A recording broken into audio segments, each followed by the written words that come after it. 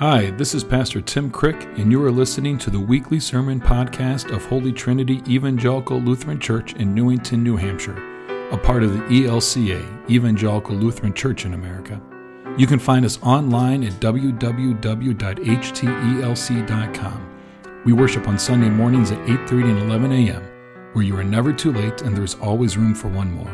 We hope you can join us sometime, and we hope you find the sermon you're about to listen to helps you to understand and experience the depths of God's love for you and the entire world. Thanks for listening. The Holy Gospel according to St. Matthew, the 4th chapter, verses 12 through 23. Now when Jesus heard that John had been arrested, he withdrew to Galilee. He left Nazareth and made his home in Capernaum by the sea, in the territory of Zebulun and Naphtali, so that what had been spoken through the prophet Isaiah might be fulfilled. Land of Zebulun and Naphtali, on the road by the sea across the Jordan, Galilee of Gentiles. The people who sat in darkness have seen a great light, and for those who sat in the region and shadow of death, light has dawned. From that time Jesus began to proclaim, "Repent, for the kingdom of heaven has come near." As he walked by the Sea of Galilee, he saw two brothers, Simon, who was called Peter, and Andrew, his brother, casting a net into the sea. For they were fishermen, and he said to them, "Follow me, and I will make you fish for people." Immediately they left their nets and followed him. As he went from there, he saw two brothers, James, son of Zebedee, and his brother John, in the boat with their father Zebedee, mending their nets, and he called them. Immediately they left their boat and their father and followed him. Jesus went throughout Galilee, teaching in their synagogues and proclaiming the good news of the kingdom and curing every disease and sickness among the people. The gospel of the Lord. You may be seated. Everybody remember my sermon from 2 weeks ago, January 12th. Is that correct? I don't need to review any of it. Actually, it was a couple weeks ago. We had a reading from John. It was John 1, but it was the second half in which it does talk about the baptism of Jesus. And what I talked about then was how that echoes back. The original hearers would have heard an echo of an older story of the creation story. And as Jesus came out of the waters of baptism, the Spirit descended down. They would have heard echoes of Genesis 1, the creation story of the Spirit of God, that dove Spirit hovering over the chaotic waters and a new life coming out of those chaotic waters. So we talked about in our baptism, we are pulled out of the chaotic waters of our life and are made a new creation. That in one story you hear echoes of another story. And I bring that up again today because in this, if we see the larger context of what's going on, we can hear echoes of other ancient Hebrew stories from the Old Testament.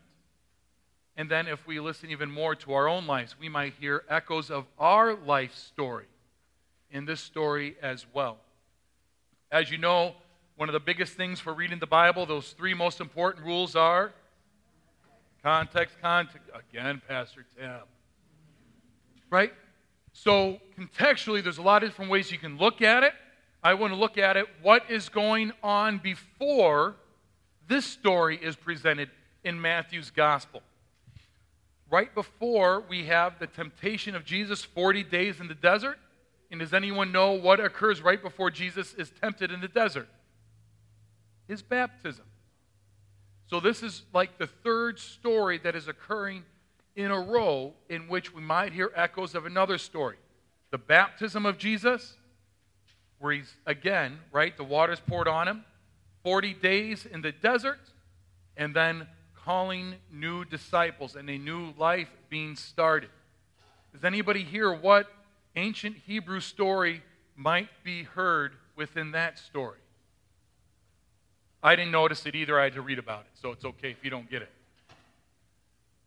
How about the waters of baptism being rescued from the Red Sea, coming through those waters into a new life? And after they come through the Red Sea, what happens to the ancient Israelites? Where do they wander? For how many years? for 40 years, right?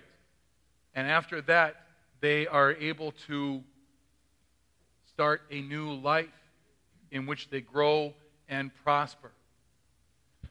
Jesus being baptized, being tempted 40 days in the desert, and now calling disciples to begin this new life, this new creation in a new way. Being rescued through the Red Sea, being pulled through those waters, wandering 40 years in the desert, and then having a new land to begin a new life. As we hear one story, we hear echoes of another story. But what does that mean for us today? I think what we need to ask ourselves is, where do we hear our story echoed back in that? Does anybody need to be rescued from anything? What are those things that hold you captive? What are those things that prevent you from living the full life that we trust that God has us for? What are those things in the world, not just about you? What are those things that the world needs to be rescued from? Fear. Right? What are those things that prevent others from living the full life, that are happening globally, that are happening within our homes, maybe within our community? We need rescuing, don't we?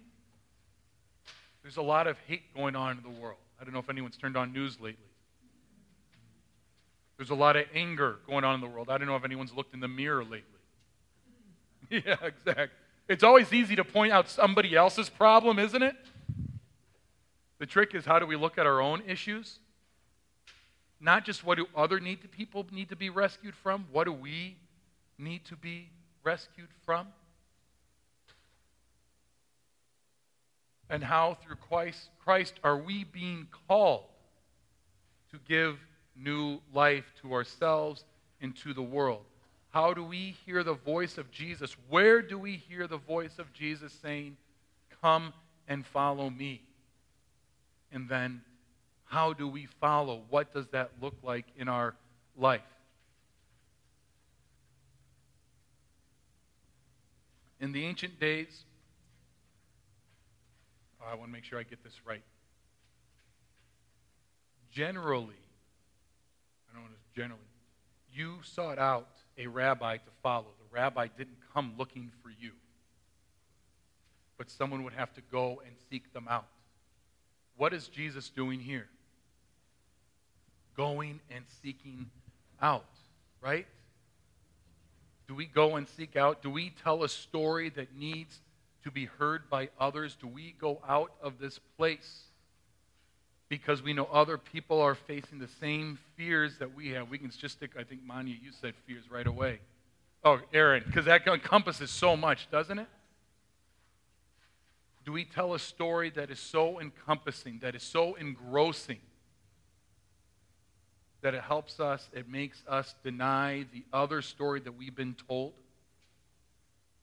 And we are captivated by this story of love and acceptance and generosity, so that when people hear it, when people encounter it, they're able to say, yes, I would like to follow it. I would like to understand more of it. I'm willing to leave behind what I've been told I should be, or I'm told who I am. And I'm willing to explore into this new life of whatever it might be.